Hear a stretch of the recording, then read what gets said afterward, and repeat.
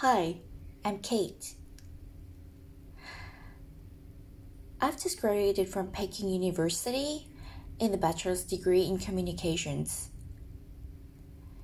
I'm Thai personally, but during my university and college, I chose to go to China to further my studies.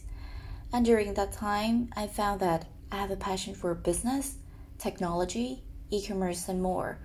So that is why these podcasts have produced.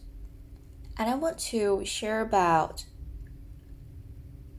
China markets for all of you who is internationals and want to do business in China.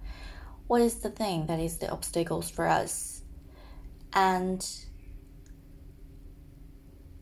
what is the successful case studies of the business that from internationals and they're super successful in China? So I want to give you more of the details about that.